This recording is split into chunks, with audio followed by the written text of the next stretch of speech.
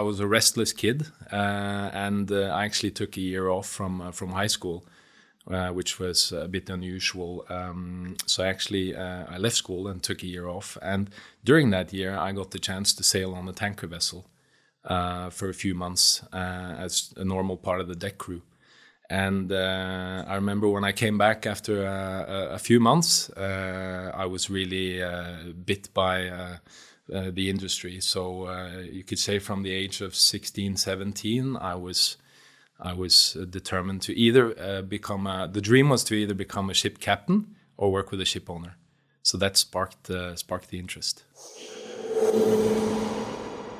Lars Christian Skarsgård has served as CEO of Bell Ships since 2019. Lars Christian has wide-ranging shipping experience from sailing as a deck cadet to shipbroking to ship owning and management. In this episode, we cover how Lars Christian got interested in shipping, the toolkit he gathered from working as a broker, why he joined Bell Ships and all the work the team has done so far, and his overview for the dry bulk market ahead. Let's head over to our sponsors. Quartr is the new way of doing company research. Their first mission is to enable access to conference calls, investor presentations, transcripts, and earnings reports as frictionless as possible, straight to your pocket. Their second mission is to create a completely new way for companies to reach their investors and vice versa. The app is available for both iOS and Android, and stay tuned for additional features in the future. Quartr is 100% free. They include companies from 15 markets today and plan to add more. They prioritize requested companies, which you can easily do in the app. They have a lot more in store for the back half of the year, so make sure to follow them on Twitter at QuartrApp. So check out Quartr, spelled Quartr, and you can find the links in the description. All opinions expressed by Christopher Vonheim or his guests on this podcast are only their opinions and do not reflect the opinions of Vonheim. You should not treat any opinion expressed by Christopher Vonheim as a specific reason to invest or follow a particular strategy, but only as an expression of his opinion. This podcast is for informational purposes only.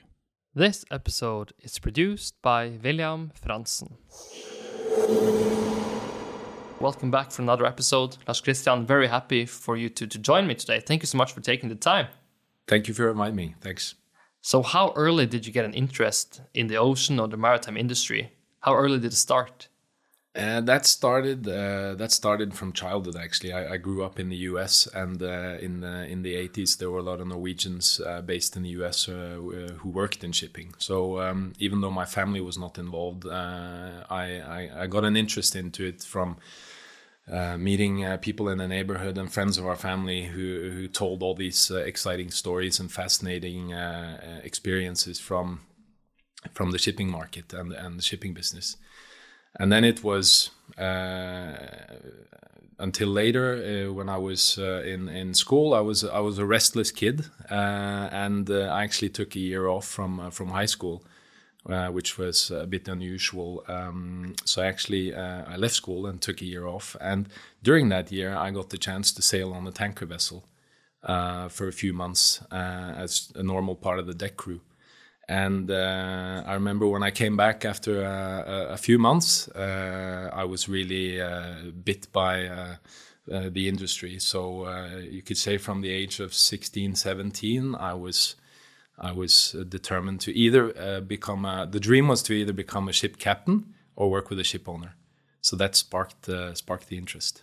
Where did the tanker operate? Which routes did you participate on? That was an Aframax tanker owned by the Ugla Nordic, and it was a 110,000 deadweight ship, and it sailed all across Europe, from Spain to UK, Rotterdam, Norway. Quite intense trade, but for a 17-year-old, I was picking rust and painting, and it gave me the chance to reflect.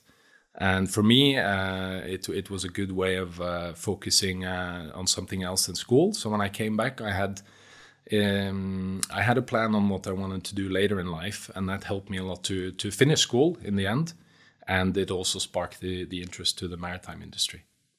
Isn't it also fascinating to sort of also reflect on the perspective and experience you get from actually being out there exploring the oceans? Because when you're kind of working corporate, you can sort of think about it, reflect on it, but you haven't really been there to totally understand how it is to operate on that vessel, you know? Yeah, that's true, and I learned it from the ground up. I was hanging off the side of the accommodation building in high seas and trying to paint the side of a ship. I spent a lot of time. I really got to know the crew I sailed with. So I think later on, after I finished school and I also joined the Navy and I started working as a shipbroker. I think I always have that sense in the back of my head that I've been on board a ship. I know what it feels like, and I have a deep affection for the ocean and the shipping business. Take us over to the experience studying in Liverpool. How did you end up there, and wasn't it an easy choice to go to UK for studies? Yes and no. I think, as I said, I wasn't too motivated to go to school. So when I was making a plan to figure out how to get into shipping, I needed to get a degree from university. And I got a good advice actually at early age, because I was so determined on going into the shipping industry. And a friend of our family said, if you're so determined on that, you should study something more generic and versatile, because if your plan A doesn't work out, you might as well have an education you can use for something else. So I ended up studying macroeconomics. But the list of universities I applied to, they were all by the sea and they were all former ports. So Liverpool was being one of the big ports in the shipping world, kind of ticked the boxes. What's the best part of living in Liverpool and experiences in the UK? That was the culture and music scene. I would say number one. It's a very vibrant city. It's also, of course, known for the football, and it has this. It has this pulse, which is quite special there. And they were through a rough patch in the 80s and the 90s. So when I was there I moved there in 2001. They were really going through a lot of positive development. So it was every time I was back in Norway for a summer holiday or a winter vacation, and I came back, there was always something new development going on in the city. So I really enjoyed the people there, the spirit of the city, and the kind of they are extremely passionate people. Definitely. And also, when you're talking about shipping, there is something to be said with the greatness of having, an international network and sort of understanding how the world ticks, right? So, in hindsight, how great is it to have, that experience of being abroad, getting an international network, etc. When you're then afterwards working in shipping? Yeah, that was a great. It was a great experience for me. I mean, as I said earlier, I was not so motivated and restless in school. So I think that's probably the biggest advantage for youth today is if they get the experience and the chance to figure out what their interests are, because you go through school and then suddenly you're 18, 19, and it's really a tough task to start figuring out what your opportunities in life are. So for me, actually dropping out of school and taking time off, and then by chance getting the opportunity to sail on board a vessel, suddenly that fueled me with a plan and determination in life, which I think compensated for the lack of determination in school.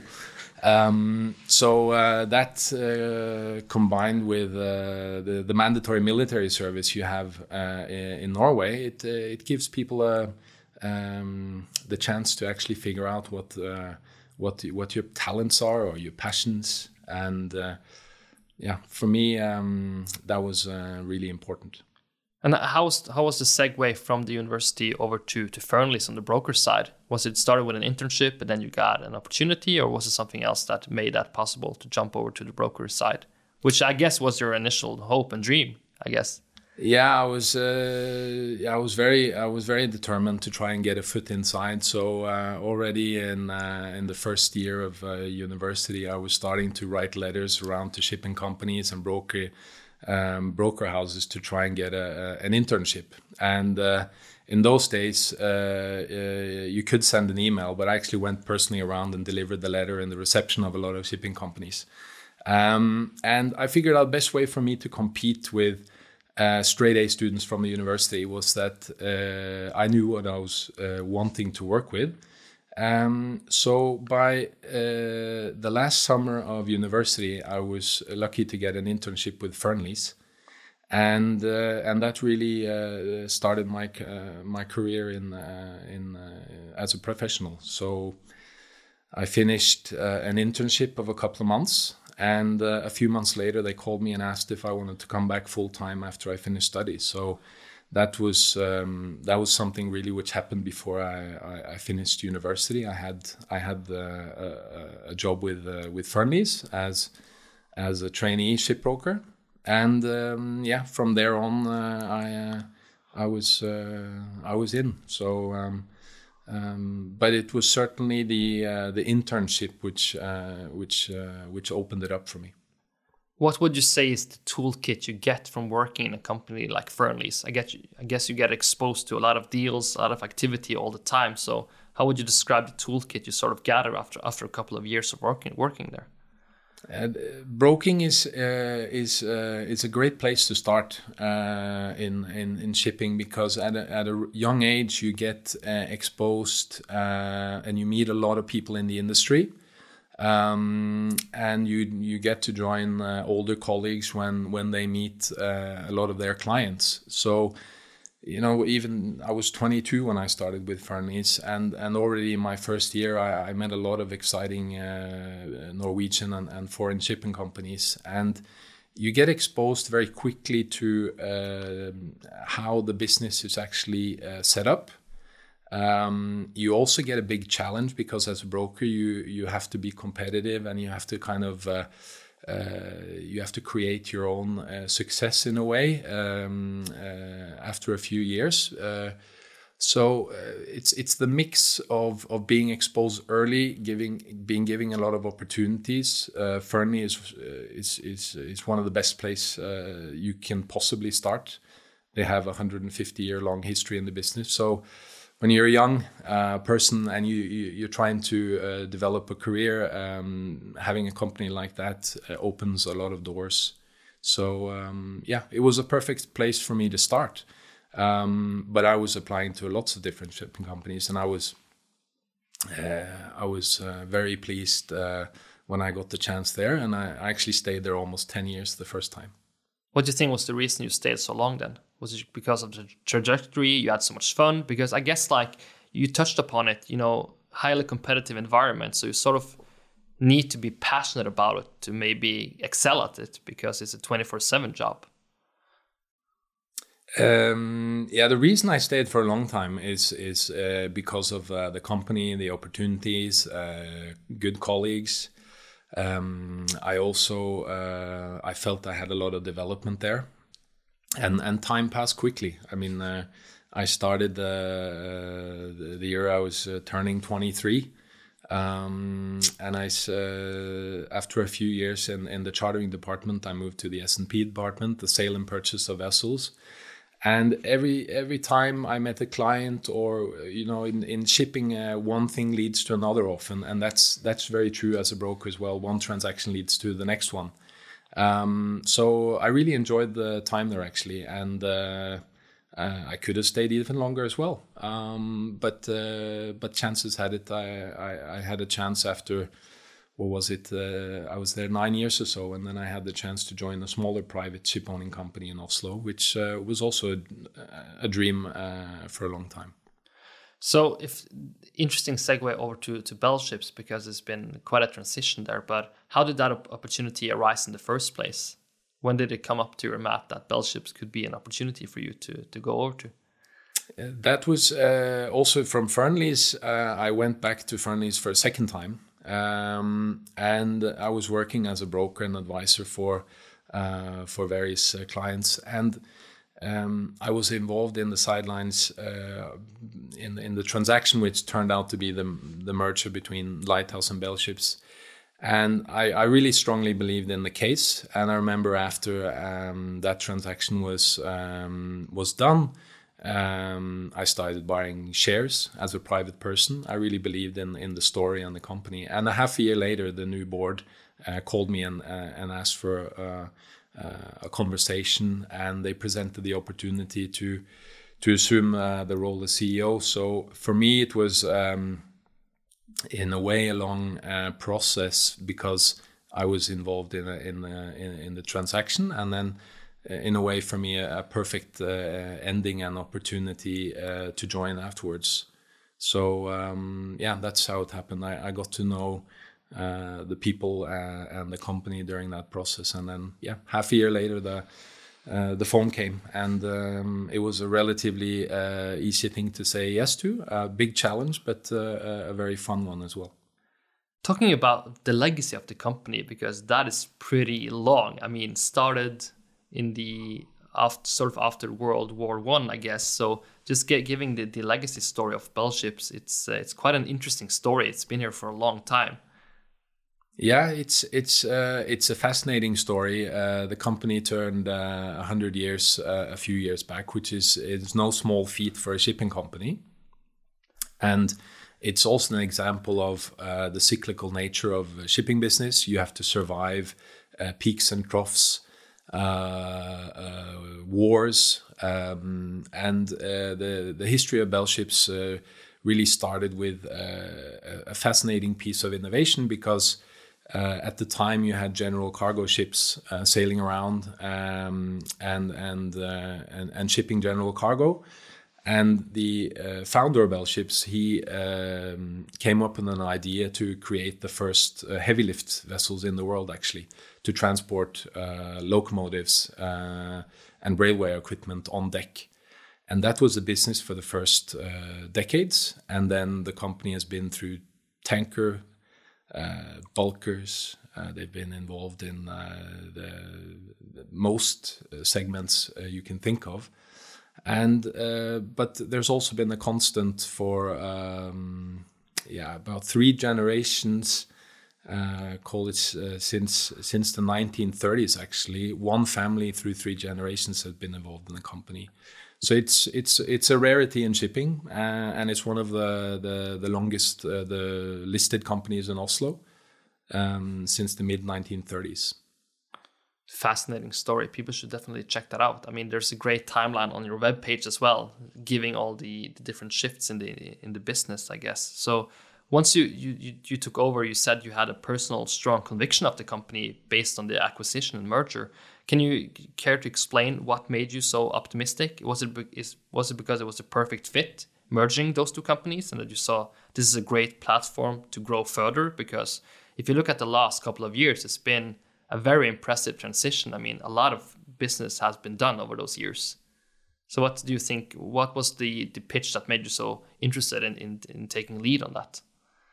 It was a fantastic platform to build the company on. 100 years of history. They had the listing in Oslo on the main stock exchange in Oslo. They had a fleet of bulk carriers, 7 ships at the time. But the merger with Lighthouse transformed the company, because the fleet doubled to 16 ships. But it also brought on board Lighthouse Navigation, which is our commercial and operating platform. So it transitioned the company into a possible growth story. So the unique part of Bell Ships at that time was that you had a listing, you had 100 years of history, so you had a strong brand name. Bell Ships is one of the companies who first started contracting ships in Japan, and you can trace it back to the late 70s. That's also a unique part of our company today. That gave us an edge in financing. And then, with the merger, the market cap of the company went from $30 million to about $100 million. So what appealed to me was this was a chance to take a great company, a great name, and try and make it more relevant for the wider investor market, retail investors, make it investable, make it relevant for a wider audience, and see where we can take it. And that was really what appealed to me, the chance to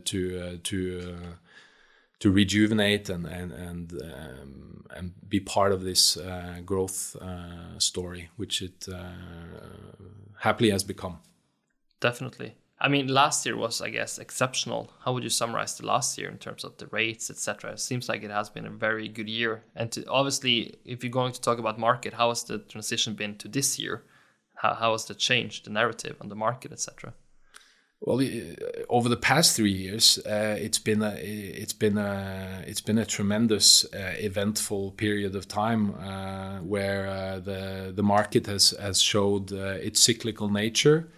There's been a lot of unexpected surprises, both positive and negative. I think last year was overall, obviously, an extremely strong year. I mean, we made more money last year than our market cap was 4 years ago, and that's obviously because of a strong market, but also the exceptional growth we've been through. But last year was extremely. It was extremely strong, and you know, coming out of a pandemic, the bulk market was proved to be really resilient, and already from the summer in 2020, the market started improving. So into last year, we had a lot of new ships coming in, which we had acquired, and the market basically for almost all of the year was on an upward trend. Ironically, a lot of the effects from the pandemic in 2020 with lockdowns and these things were reversed, and it came together and produced, I think, a better market than most people expected. And how does that feel to sitting here today? I mean, people are starting to get a bit bearish on the economy in general. People seem a bit uncertain. How is your macro view right now and also on the years going on right now? Do you feel bearish, or do you feel like there is still room to grow in the market? That's a good question, and that's one of the fascinating things about shipping, because it's so integrated in the global economy, and it really fuels world GDP. Or you can turn around and say world GDP fuels shipping. So with the inflationary pressures now and recession fears, shipping is an interesting place to follow, because it's so interconnected with how the trade flows and how the global economy is going. And right now, we do see that the rising inflation and increasing interest rates are increasing the chances of a possible recession. And I think for shipping, it's about managing these cycles, and they can be short and they can be longer. And it's very difficult to predict the demand side because it's so varied. You know, the biggest factors in the dry bulk market, if you want to single them out, is the Chinese economy being the biggest demand source for the shipping market, or dry bulk market, and also iron ore. And both of those are currently a bit uncertain with the lockdown in China, and also less than normal iron ore coming out of Brazil. For us, we've actually been quite bullish for the last couple of years, and felt it was a good point in the cycle to build up a company and expand the fleet. From last year, around the autumn, we changed subtly a bit tack. So we started chartering out a lot of our ships for 1 and 2 years. And we've been doing that for the past 6 to 9 months.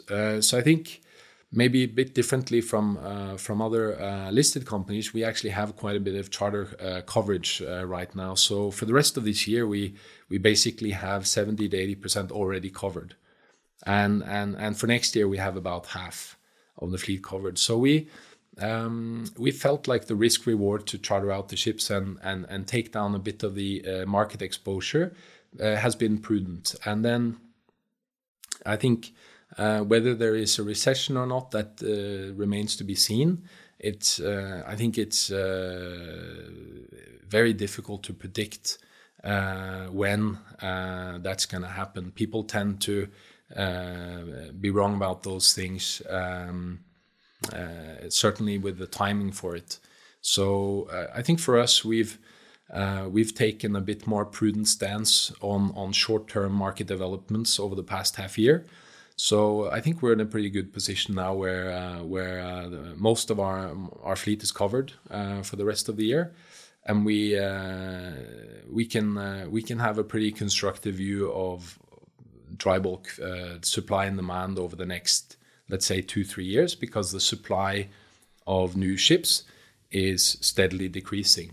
So I think for dry bulk, I think we're approaching a supply situation which hasn't been seen in more than 20 years. It's approaching 3 decades since the last time we had so few new ships coming into the market.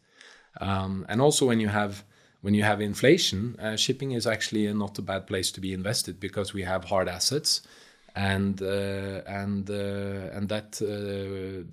appreciates if you have inflation in the economy. Good answer. Just taking maybe a basic question, because some people, especially from the international audience, like to compare all dry bulk companies with each other.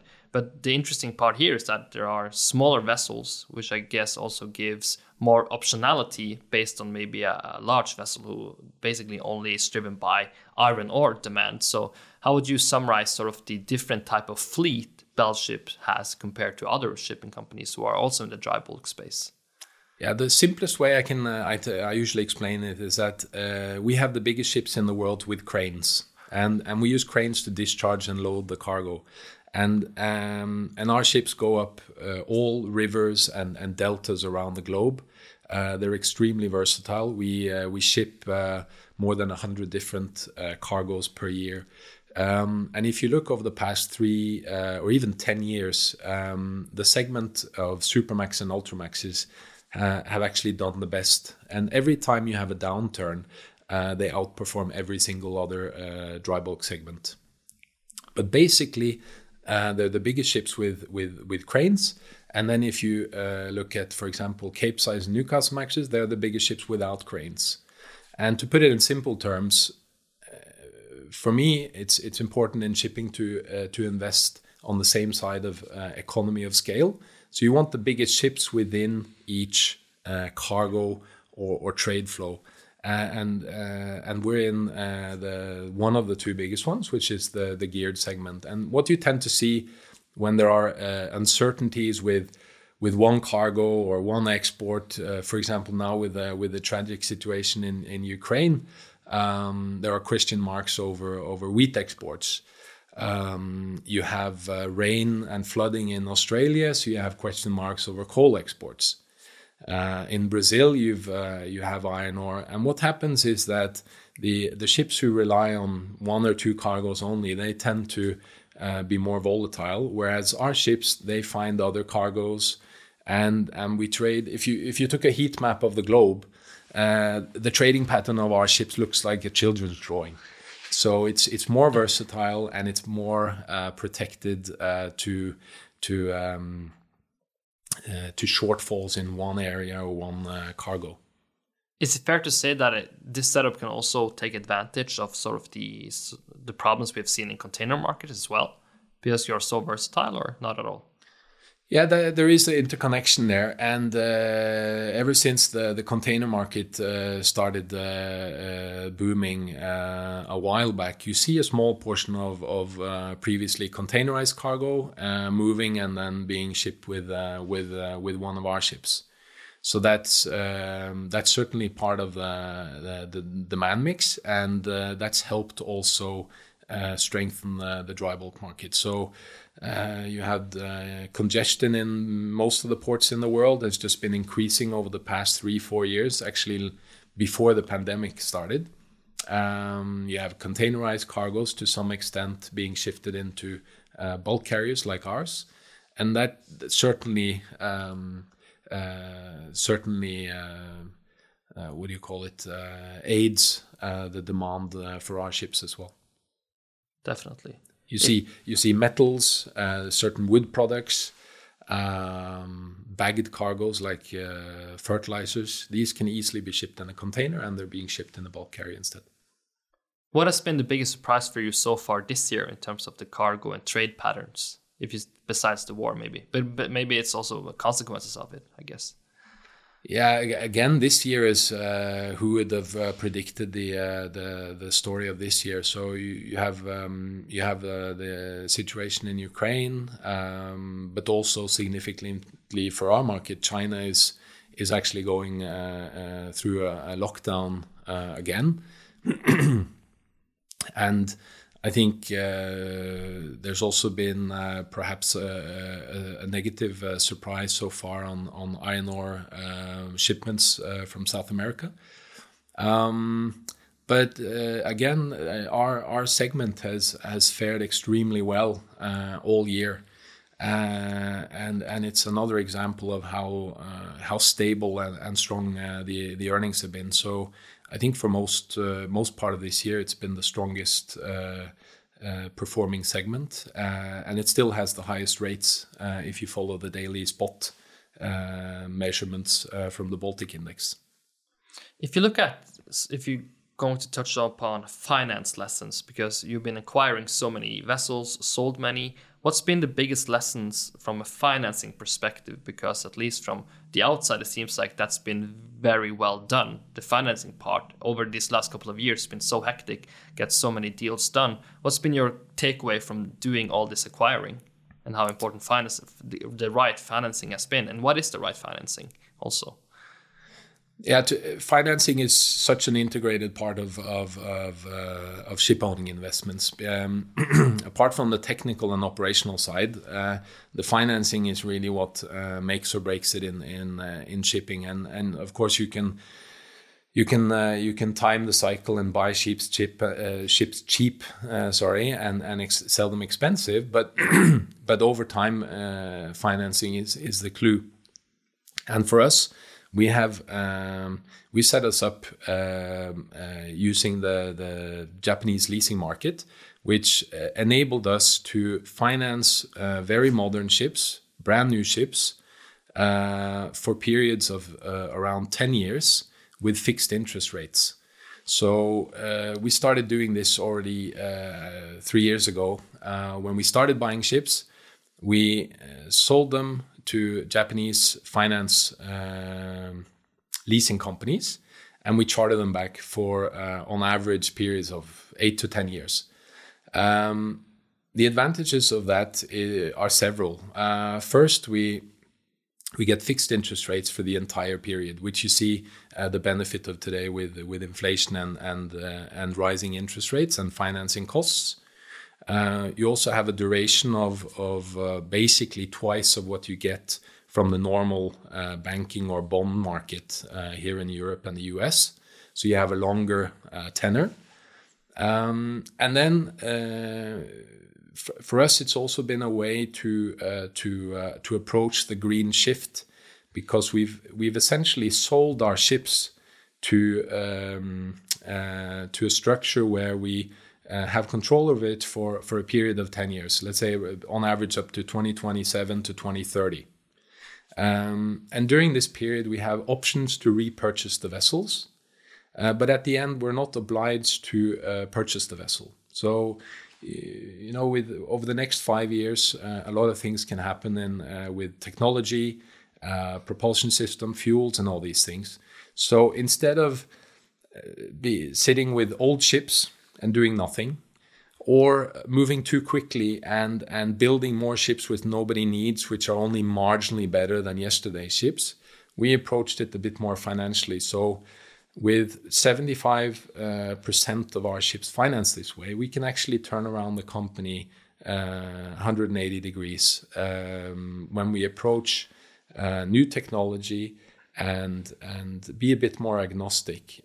So our take on this was competitive financing, but basically having the best ships available today, I think, is a good solution. And then we can see what happens later in the decade. And we finished last year selling all our so-called non-eco ships. So I think we completed one of the quickest modernization turnarounds of a fleet. So we don't have any so-called non-eco vessels. And the vessels we have today are what you could say are the top 10 percentile in terms of efficiency. But we expect that the things might look different in 2025 to 2030. And so we've taken a financial approach to that. Interesting. So you touched upon risk several times, and you also, touched upon new technology, etc. We get many questions asking you about this technology shift. Have you seen anything that makes you excited, or is it too early to say which technology is going to be the right one for the next decades ahead? I think there's lots to be excited about, and I think one of the greatest traits about shipping is how resilient and adaptive. You have thousands of ship owning companies in the world who are willing to invest in this and put risk capital behind what essentially moves 90% of all raw materials and goods in the world. And this is an extremely adaptive market, and I think for technology, I think that's the positive part. And then I think what disappoints me is that how long it takes to get legislation and policies from IMO to be truly global. Now you see kind of the EU moving quicker in one direction. But shipping is a global market, so we need universal regulation and hopefully speedy regulation, because it impacts so huge amounts of investments. So I'm excited about the future, because I'm absolutely sure the shipping market adapts and you get a constant development of new technology. And then I'm a bit afraid that it's going a bit slow on the regulatory side, and that it's... previous examples have shown that it takes often 5 or 10 or 15 years to become ratified by all flag states and regulatory bodies. So, Maybe this is also probably the main reason why the order book is so low, right? People are a bit, afraid of what making the wrong investment today may be a very bad choice if you suddenly have this new technology shift or hard regulations, right? So how hard has this played on the order book in general, that people are a bit, confused about what would be the right technology going forward? Yeah, and that's that's probably the best proposition about looking at the dry bulk market today, is that since actually a few years back, there's been a steady decline of new orders relative to the sailing fleet. And the longer the market in general abstains from running and ordering new ships which are equal or only marginally better than today's ships, the better. It's better for the environment, and it's better for the investors. There are no new ships today you can contract which really changes the environmental footprint in a big way, because the ship you're selling most probably ends up owned by somebody else. You contract a new one, and you see a few percentages improved efficiency, but there is not a huge improvement yet in terms of propulsion and fuel. So I think for us and for me, my belief is that having the most modern ships there are today, they carry 10 to 20% more cargo than ships which are 15 years old. They consume 10 to 20% less fuel, and that's a huge efficiency improvement. But the order book in general has also been helped by other segments rushing to yards and filling up shipyards with orders for container ships, LNG carriers, and other segments. So for dry bulk, that's been a blessing in a way, because historically companies have been a bit too quick. If you have a strong market, the order book tends to be inflated, and then you get a double whammy afterwards with, unfortunately, too many ships. So I think that's probably the best silver lining actually for dry bulk investors today. Another question we got quite a lot was the dividend policy. A lot of people are interested in that. Just from like a bird's eye view, how do you create the dividend policy, and what is, from your perspective, the right dividend policy for Bell ships, and what are the trade-offs if you look at the debt versus paying out more dividends? Because it seems like in shipping, dividend policy is something that gets people very interested to understanding. So what's been the philosophy behind your dividend strategy? Dividend policy is important for any shipping company, or most shipping companies. For us, we were through a very active period of growth for about 2 years, and then we were ready to announce a dividend policy, which we did a year ago. And we basically say that we're going to pay out 50% of our net result. Keep it simple, and a policy we can live with and perform in the long term. So that's been running for a year now, and we paid out 4 quarters since that. We've actually paid out more than 50% if you look at what the actual decision the board has made each and every quarter.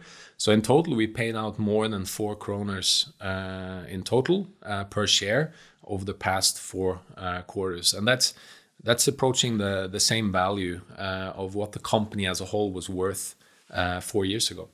So I think we found a balance where we've been able to grow the company, expand the fleet. We announced a dividend policy while we were still growing in terms of number of ships, which I think is evidence that we had a prudent financing plan. So we didn't have to wait to get all ships delivered and kind of the growth period ending. We started paying out dividends, and I think 50% is easy to understand, and also it was reflective upon that. We had good use of the remaining 50%. So of all companies' earnings, you can keep it, or you can pay it out to investors. But there's no point paying out investors 100% if you can provide them with a better return by investing the capital, actually. So we hadn't run out of ideas when we announced the dividend policy. And I think we've shown afterwards that the return on capital for a Bell Ships investor has been relatively strong compared by just paying it out. And we've created total return in terms of an increasing share price. As I said, the dividend has been actually in practice, it's been a bit more than 50%. And we have a good runway ahead where we're with the period contract coverage we have today. We're quite comfortable saying that we're going to continue to pay out a minimum 50% of net earnings. If you look at the next couple of years, what do you hope is going to be the story and narrative about Bell Ships the next 2-3 years? Because obviously this growth story has been phenomenal, right? But is it a matter of becoming more like a value type of stock right now, or do you want to keep growing? What sort of division you see for the company the next 2-3 years? And what do you hope the story will be? That's a good question, and I think we were very outspoken that number one priority 3 years ago was to grow, and that had several reasons behind it. It was not only the market, which we felt was a favorable time to both grow and modernize the fleet, but it was also driven by you need a certain scale to get competitive financing, and also to be relevant as a listed company. I feel sometime last year we ticked the boxes of critical mass and necessary fleet size. So we're not a shipping company which has a number of fleet growth in mind for the next 3 years. We don't have to expand to keep our business. We're quite happy with the size we have today, and I'd say probably the number one priority now is the dividend capacity. So we wouldn't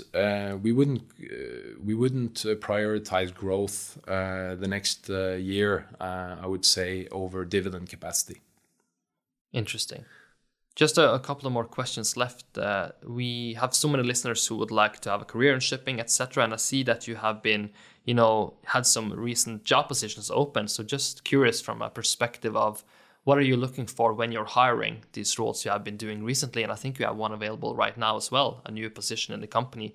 What do you typically look for when hiring and setting the right culture? Because as a leader, I guess you're responsible for the culture you want to have in the company as well. So what's been your perspective on leadership and hiring, recruiting, etc.? Luckily, the culture in our company is a sum of the parts. I think, correct. Both in Bell Ships and in Lighthouse Navigation, we've had the pleasure of hiring people over the last couple of years. We're not a huge company in terms of people, so I think it's a great place for opportunities in the sense that you get to be close to actual operations or finance or chartering in a shipping company. And over the past 2-3 years, we've also been lucky to hire a lot of young people. So there's not one formula for this. I think we've happily taken on people with less experience the last couple of years. So we're not a shipping company where it's impossible or difficult for people without experience to have a chance. And we have a couple of ads out right now. So I think get in touch if you're interested. And I sometimes get emails from students or young people interested in shipping, and I remember where I came from myself. So I think sometimes you can give people a job. Other times you can give them a phone call or a cup of coffee to maybe give them some pointers or ideas. And that's something we try to do, even though we can't hire every good candidate who chooses to apply. But so far we've been very fortunate, and it's fun to see our offices in both Singapore and Bangkok and Oslo, how vibrant and how they turned out over the past couple of years with good people coming in, and they create the culture. It's not me. It's definitely a team effort. Just the last question, we usually ask people for their favorite books to share with the audience. What's been your favorite book you ever read that you can recommend to the audience? Oh, that's both an easy one and an obvious one for me. Animal Farm, George Orwell. That can be read several times. I usually read it once a year. It's maybe one of the most brilliant books of all time. Not only for the story, but it's also a masterpiece in how to write a great book in a condensed. It's a very short book as well, and that suited me when I was 15 and I didn't like school. So easy choice. Definitely. Well, thank you so much for taking the time, Lars Christian. It was a pleasure hosting you. Thank you for having me. If you like this episode and the content we produce, you need to check out our newsletter called the Frantzen and Vonheim Letter. You can find more information in the show notes. And also, if you want to see this episode, head over to my YouTube channel. Just type in Christopher Vonheim. See you next time.